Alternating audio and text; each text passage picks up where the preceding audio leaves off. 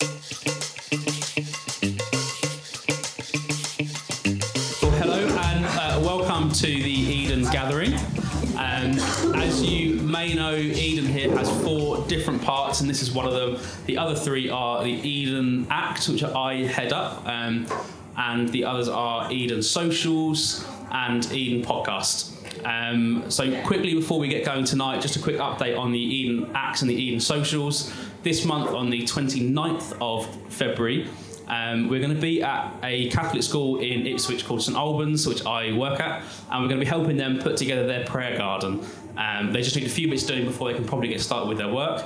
And then on the same day in the evening, we're going to be going for our Eden Socials, which is headed up by Stefan. And we're going to be going to the cinema, so keep an eye out on the Instagram pages because there will be a poll soon about which film we're going to see, so you can have your say on that about which film we see. So joining me today, we have Zoe and Becky, and we're going to be talking a little bit about mission. My name's Josh. I haven't said that already, but so we're going to have a little bit of a chat about mission throughout this evening. So first of all, why don't you just tell us a little bit about yourselves? Becky, do you want to go first? Just a bit about you, roughly who you are and what you're currently doing. I'm Becky. This is incredibly loud. So they said 3 fingers away, and I think if I go 3 fingers away, I'm going to deafen everybody. Oh no! Oh, I'm quite close now. Here we go. My name's Becky, or Rebecca if I'm in trouble with my mother, which is quite a lot. And my job, I'm as a senior customer services advisor at a local manufacturer. It does. I live on a farm with my mum and dad, and I have a brother and sister, both of whom are married. My mum and dad are Christians, and I became a Christian at quite a young age, about 11 years old. So church has always been a really huge part of my life. I'm a real bookworm, and I love reading. I also love watching rugby, going to the cinema, and walking my 3 Jack Russells. Very nice. You're going to be with us on the 29th for our cinema trip. Yes, fantastic. I would love that. Yeah, fantastic. Zoe, do you want to tell us a little bit about yourself? Sure. So I'm Zoe. I am part of the Forge Church. I do youth work there. I have been part of Motion, which is the church that we do for our teenagers, and also helping run The Base, which is a youth club we run in Debenham. I moved back to England 3 weeks ago, having lived in Africa for the last year doing missions abroad, which is why I've been invited tonight. Very nice. So first of all, before we actually get onto our topic of mission tonight, you mentioned a little bit about becoming a Christian when you were quite young, but why don't you tell us a little bit more about that journey of sort of your life going to faith, but then also your journey in faith and what that's meant to you? Do you go in the same order, or...? Becky's giving me a nervous look, so I'll go. So I grew up with a Christian mum, and sort of had an understanding of the Christian faith, but God kind of just felt like something that existed that I wasn't really involved with.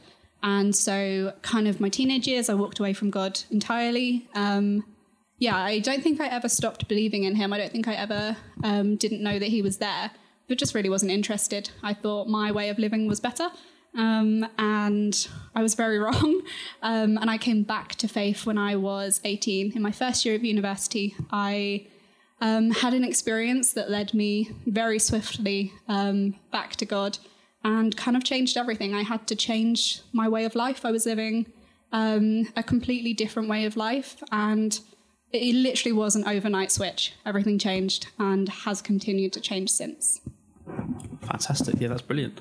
I'm quite similar, actually, in terms of, my mum and dad, really strong Christians. Me and my brother and sister, we grew up always going to Sunday school, being quite heavily involved in that. But then when I was about 17, I had quite serious depression, which lasted until I was about 21. It was incredibly difficult time. I felt like I'd lost my faith. But even though I felt like I'd lost my faith, I don't think God ever lost me. And I went to a Soul Survivor encounter thing run by Mike Pellavacci and the church in Watford. And I had, like Zoe, an incredible encounter with God. And I was totally healed of my depression overnight. And it was the most incredible experience. And I haven't really looked back since. Yeah, fantastic. I mean, it's not the topic we're talking about tonight, but this is such an important thing, I think, and such a common thing with young adults is kind of losing their faith and having to and find it back again, especially through like mental health and stuff. And I think that's really, really important that we kind of keep those conversations going. It's not tonight's topic, but I think it's great that we've got you both here chatting about this tonight. So tonight's topic is mission, and I think that's such a massive word and can cover so many different things. So I thought we'd start just by you each bringing your sort of definition of mission. What does it mean to you? What does it look like in your life? Becky, did you want to start? Okay, yeah, for sure.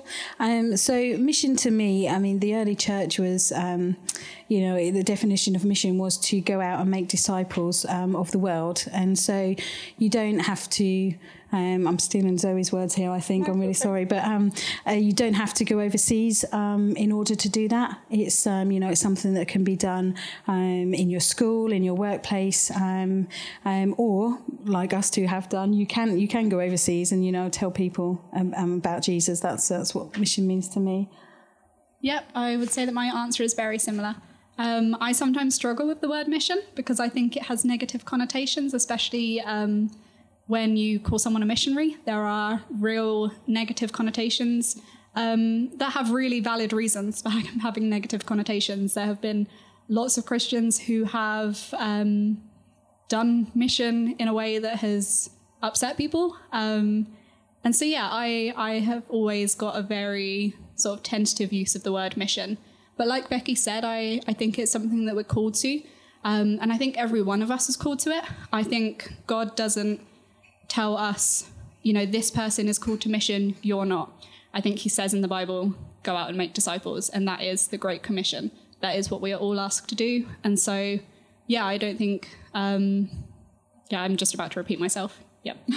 No, that's cool. I think for both of you saying that actually your faith was a huge part of your kind of call to mission. And that was a huge part of that, I think. Yeah, fantastic. So when we were speaking previously, you both mentioned about a moment that you had this moment where you were like called to mission, or you felt a stirring to mission, or maybe a specific mission. What was that? Do you want to expand on that a little bit? Well, I'd been with the Forge about 4 years, and Debbie Banks, who was the wife of Duncan Banks, one of the pastors, she went out with a church from Birmingham to Zambia, and had an incredible time out there. And George Snyman, also, who's he's the founder of Hands at Work, which is the charity we're involved with in Zambia. He came to our church and gave a talk, and the stories he told about the AIDS crisis, the HIV crisis in sub-Saharan Africa, those stories of children without parents, that really called to me. I couldn't bear the thought that there were these children there that had no one to love them, and that was what I wanted to do. I want to go out and just mother these children, really, to show them that someone cares about you. You matter. So for me, I first went to Africa when I was 11. I went with my mum and my brother and my old IT teacher, who started a charity. And it wasn't a Christian organisation, and so it wasn't necessarily missionary work, but it was working with orphans in Uganda. And so that was my first kind of experience of that. And that trip was really eye-opening for me, especially as a young person, to kind of have my worldview changed at a young age was really a part of the way I grew up, I think. And then, as I say, I walked away from faith, but I didn't lose that passion. And so I think it's really important to remember that the two don't come hand in hand. It's not everyone who goes abroad is a Christian. It's not everyone who does good work is a Christian. It can be anyone. And so I didn't have that faith during my teenage years, but still had that real desire to work in that industry, to work for an organisation that served people abroad. And so I went to university at 18 and I studied international development, which is basically studying poverty and the deep history behind it and the politics and the economics and all of that kind of boring stuff that makes it what it is now. And as I said, I became a Christian again when I was in my first year of university. And so when I was 18, I went with my church, with the Forge Church, to Zambia on a short-term mission trip. And so that was 2 weeks in Zambia, where I was able to be part of a kids camp that happened, but also just spend time in Maposa, which is a community that our church sponsors. And so we sponsor 100 children there, and that means that they get food every day, they get education, they get their health needs met, and they just have people walking with them who love them and who want to see them do well in life.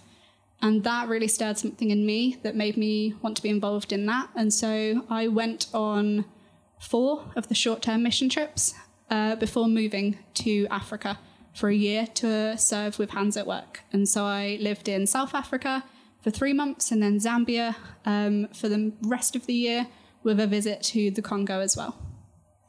Fantastic. So I think you've both mentioned Hands at Work there. Did you want to just, one of you or both of you, explain a little bit about what that charity is and what they do, what they're trying to achieve? Sure, I can take this one. So Hands are a Christian organisation founded by a man called George Snyman, who is a South African man. And so Hands is across, is it 8 sub-Saharan African countries. And so we work in lots of different broken communities. Hands' mission and vision is to serve widows and orphans and enable the local church to do that. Hands is very clear on not wanting to step in and tell people how to live their lives, but to get alongside people and to walk with people and really build up African leaders. That is the mantra, and it is wonderful. Brilliant. So yeah, you've both been out with Hands at Work. So what does that actually look like? I mean, myself, I've never been abroad on mission. I've always sort of done homegrown mission. So tell us a little bit about what that looks like when you actually go abroad. What is it you're doing out there? What's the day-to-day kind of grind when you're doing out there? So for me, when we do short-term mission, the team, those that apply to come on the trip, we meet together about 4 times before we go out. The first time is to check that we will work together as a team because it's, everyone's got different personalities and it's quite important to get that ironed out before you get out there. But then we also talk about, the things that we'll be doing out there, and the way that the team has run has evolved over the years. So the first few times I went out, we just did 2 weeks of children's camps, and we had 40 children, about 10 from each different community. And then as more and more churches got involved with Hands, we started to focus on each church started to partner with a single community and build that relationship, which was, it was really important. So then the team, what the team does now is the first week we're out with in the community with the adults as well as the children, doing holy home visits, spending time with the care workers. So the care workers, as we've already mentioned, are the African church that are rising up to take care of, they're widowed and they're orphans and they're dying, and the international church, which is us, we come in and we stand alongside them as they do that. And so the first week we're in the community, and then the second week we're running a kids camp from the farm. So some children are selected from the community, and they come to the farm. They get 3 meals a day, and they get medicine if they need it, and we play games and we have a really good time.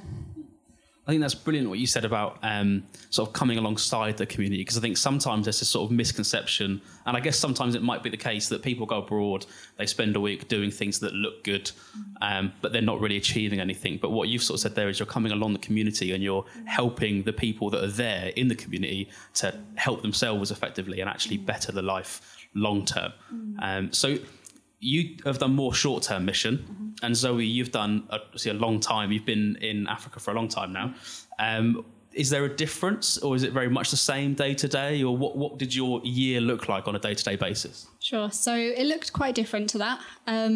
So I had an orientation process at the start, which was really important. It was lots of meetings and lots of watching how other people worked and just learning how to do the job well. I think there is sometimes a misconception that people do missions and they just jump straight into it. They don't really know what they're doing, but they work it out on the ground. And I once read a thing that said, it was talking about the negative impact of that. And it said, you wouldn't let someone fly a plane just because they felt like God had called them to it. And so why do we let people serve poor, vulnerable children just because God has called them to it? And that's something that Hands really doesn't do. There is a really intense training process to make sure that you know what you're doing, you're well equipped. And so that was my first 3 months in Africa. And then I moved to Zambia, where I was part of the finance team. So I was a bookkeeper, a project accountant. My day-to-day kind of really looked like whatever it needed to be. It was mostly in the office, but I was going out to community as well, and that really depended on the day.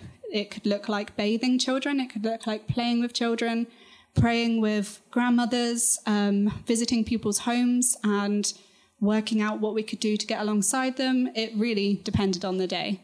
But just to add something to what Becky was saying, George once came to the Forge many years ago. I think it was many years ago. And he shared a story about short-term teams and the importance of them.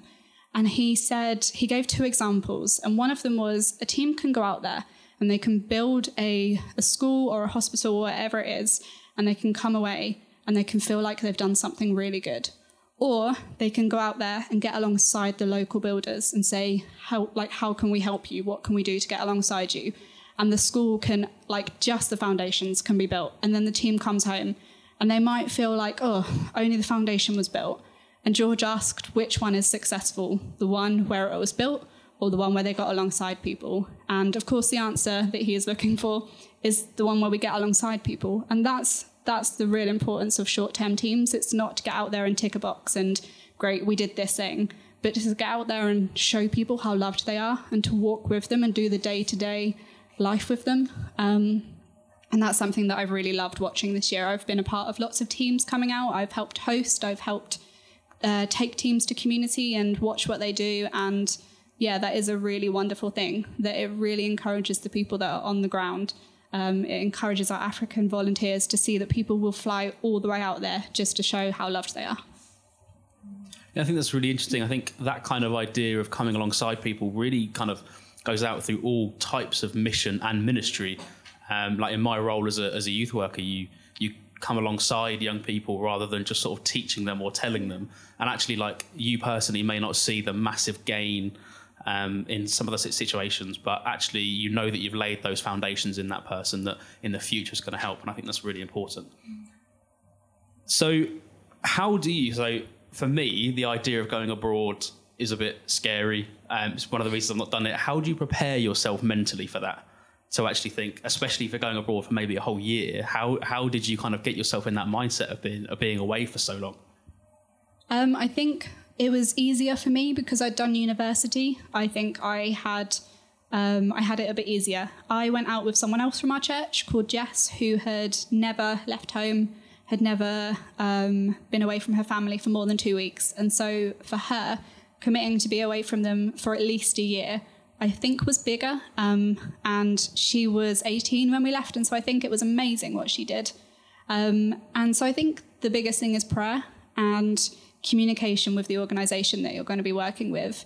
I think it's so important if you're going to do this to really know what you're committing to and who you're committing to.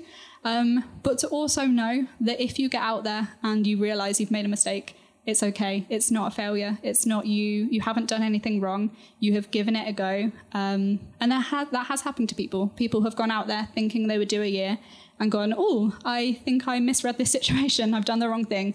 And there is absolutely nothing wrong with that. And so I think just being gentle with yourself is the main thing. Fantastic. What about yourself for doing short term? Is it a similar process of prayer, and how do you prepare yourself for even just a short term? Yeah, for sure. I mean, I still even now get terribly homesick, even though it's just 2 weeks. So, it's so part of the 4 meetings that we do is a lot of people are not really sure of what to expect, and in a way you want to prepare them, and in a way you don't want to prepare them, because I think with some of the things that they're going to see, it's very difficult, to. But it's really important to be. Yeah, that's one of the reasons why being a team before we go there is so important, so that those relationships are there, so that when we're in the thick of it, when we're seeing things that perhaps make us uncomfortable, we feel safe with each other to be able to talk about it. And the Hands family, our family, when we're out there as well. So we haven't just got each other, we have got the Hands team there too, and that's a huge part of being able to deal with what we see out there and how it affects the team. Yeah, no, I relate to that, being a bit homesick. I myself am a massive mummy's boy. I mean, I went to Cambridge Uni, so I was half an hour down the road, and that was too far away for me. I hated it. I was back every weekend, so I get that. So when you're out there, what was the impact on the people that you saw out there? For the 2 weeks and for the whole year, what was the impact you had on those people in their day-to-day lives? Zoe, did you want to go first? Sure. So I think I will come to the impact that I made on them, but I think it's so important to remember the impact they make on us as well. We so often, this is a very general statement, but from the West, we go into these situations very big-headed. With sort of the idea of, I'm going to fix Africa. It's okay, guys. I'm going. It's going to be okay. I've got this. And that's so wrong and so messed up. And yet there is a part of us in the West that we do that because we think we've got it figured out as a society here. And so I think it's something that we say in Hands a lot, that often people go to Africa thinking they will fix Africa, and actually Africa fixes them.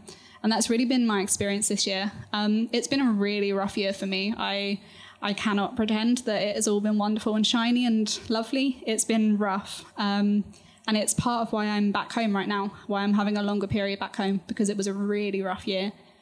But Africa is wonderful and just does something to you, I think. And I know that sounds really general and vague, but I don't really know how to put it into words. Africa does something to you. And so, yeah, there is an impact that you make, but I think you have to be aware when you go on missions as well. It's going to change your life and you will never be the same, hopefully. But yeah, as for the change I've made in people's lives and the way that I've impacted people, I don't like this question because I think I sound really big-headed answering it no matter what I say. But I think it's like I was saying a minute ago, it's just getting alongside people, which doesn't have to be abroad. I think missions can happen here and does happen here and should happen here. And so no matter where you are, what you're doing, I think as Christians, it's just getting alongside people, doing life next to people, and just walking with people. So much just sitting with people and listening and being a hand to hold and someone to cry with them. And so I hope that's the impact I've been. I hope I have encouraged our African leaders and our African volunteers, because what they do is so much more than I could ever do. They sacrifice so much to do the work that they're doing, and they are wonderful people. And so even if I have encouraged one person in the last year, that's good enough for me. Brilliant. Yeah. So Becky, is that similar to maybe doing it for a couple of weeks at a time, or is there different? Do you see more of an impact because you're there for such an intense amount of time, or? Yeah.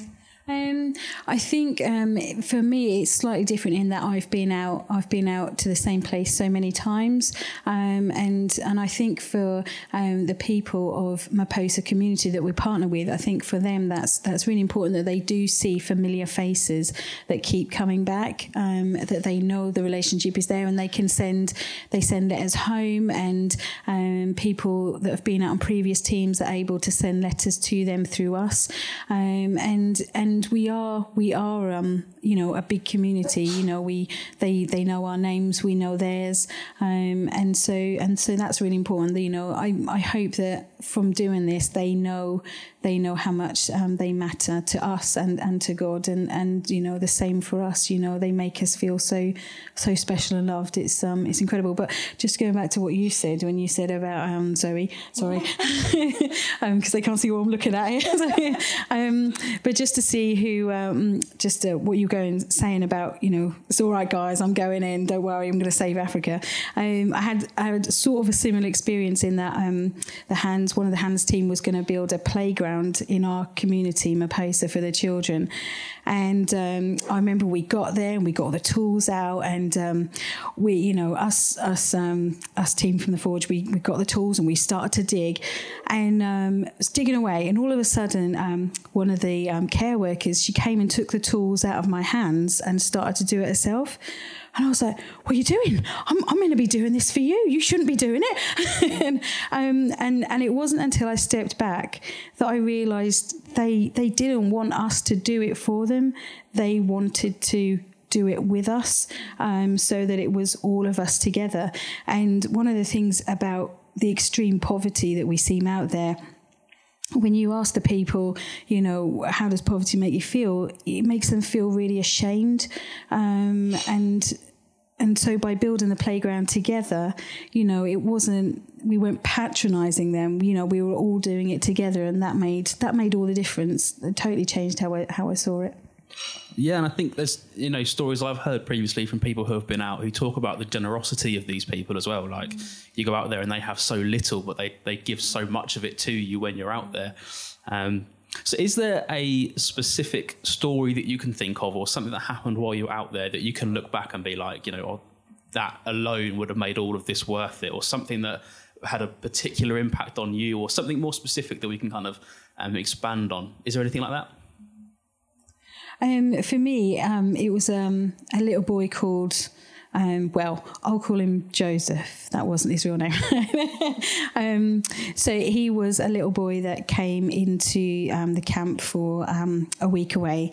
And when the children come in, we generally sort of do a really swift general health check, just make sure there's nothing glaring that they need to go to the clinic for and get medicine. And he came and he just had this really small scab on his leg. And the first day of playing football, the ball went into his leg and all the dirt came off, and this huge wound opened up. And he told us that what had happened is he'd fallen on a nail, and it pretty much went down to the bone, and the flesh around it was starting to die away. And because of coming to the camp, we were able to get him to clinic. We were able to get him the medicine that he needed, and the hands team were fantastic. They facilitated all of that, and he was able to come back to camp, and we every day we had to wipe his leg down, and it was so painful, but he just absolutely soaked up all that attention, and all the other children would come around and want you to put bandages on their legs, and it was really lovely, but he came to camp, and that action probably saved his leg, or at least his life, and that was amazing to be part of that. And also, when I first started going out, when the work with Hans was doing there was still quite young, the children that came, you would look at them, and the expression behind their eyes was just dead. There was no joy, there was no laughter, there was none of that. And they were covered in ringworm, and their bellies were huge from lack of food. And fast forward 10 years, and these children, they're so different. They're growing up to be strong and healthy because of the feeding program. They don't have ringworm anymore, but it's the expression in their eyes. They are alive, and it's wonderful to see. I mean, it's sort of mind-blowing, really, that something so simple as treating a wound can mean so much to them, and it's something we just take so for granted in our lives, but actually it means so much to them. And I just love the kind of the picture of all the other kids wanting the bandages on their legs. That's just fantastic. Zoe, you've got obviously a whole year to think of. Is there something you can pick out from that as a specific story? Sure. So yeah, like you say, a million things go through my mind when I think about the things that have made an impact on me and the things that I will forever hold tightly. I think going to the Congo was really big for me. I think that was a really life-changing week for me, seeing the poverty that exists there. And the Congo is just a country that even when we're in Africa, even when we are in our different African countries, it feels distant, and it feels like there's this real darkness about the Congo because they have had so much destruction there. And so getting to spend a week there and spending a week with those children and just being like, my goodness, these are still just children. They want to play and they want you to come and dance with them and have fun. And yeah, that was something that really impacted me, and that is something that I will hold really tightly. But I think also throughout the year, I was blessed enough to stay in some homes of the children that we serve. I was able to stay the night. And those are the times I think that I really understood on a deeper level. And I think, I want to be cautious to say we will never fully understand. We will never be able to understand what they go through day to day. But spending more than 24 hours in their homes just kind of helped me a little bit to see the brokenness that they are living in, and the impact that poverty has on their lives day to day. And so, yeah, I could tell you those stories, but I would cry. But we'll happily tell you one-to-one if you want to meet. But yeah, I want to be able to share more with you right now, so I won't go into those because I will just bawl. But they are kids that I will always hold very tightly near my heart and will always pray for, and will always... just feel really lucky that I got that chance to walk alongside them that closely and to share with them a bit more about who Jesus is. Yeah. So, what's it like coming back then? So you've been out for a year or a couple of weeks, and you then come back to your normal life. How do you get your mindset right to get just back into sort of normal life here? Is it difficult, or have you found it quite easy? Like, how do you approach that? For me, it's so hard. And, I've done short term and I've done long term, and I don't think one is harder than the other. I remember my third short term trip thinking I will be fine this time. I have done this. I know what I'm going back into. And of course, when you're going back to your home country, which for us is England, you know exactly what you're going into. And yet there's something about the reverse culture shock that is so hard. It's really hard. I think the biggest thing for me was walking into my home, which I know well. I have lived in the same house my whole life. Nothing surprised me. And yet I was shocked at how much I had and how much I take it for granted. And so, yeah, I think you can't prepare yourself for it, because I think for everyone, and I would imagine Becky would agree, it's different things that trigger you. Sometimes it's your home, sometimes it's walking into a supermarket and just being disgusted at the amount of food we have. It's really hard having conversations with people sometimes, and you feel, even saying that, I feel ungrateful saying that, because I know people want to have conversations, but so often it's how was Africa? And you're like, oh my goodness, that's the whole continent. Do you want me to tell you about the whole continent? And it's really hard sometimes to answer. And so, yeah, it's not easy, but I wouldn't want that to put you off it. It's such a wonderful thing to do. It's such a great thing to do, and it's hard, but it should be hard. We should feel unsettled, and we should feel uncomfortable. I agree. It's always difficult to come back. It's always difficult to try and put your experiences into words, isn't it? And I remember when... it's always difficult to come back from Hands at Work and the community Mapei, so it's always hard. I've also been out with a charity called Street Kids Direct in Guatemala, which, if you don't know, is the country directly under Mexico, because I didn't know before I went.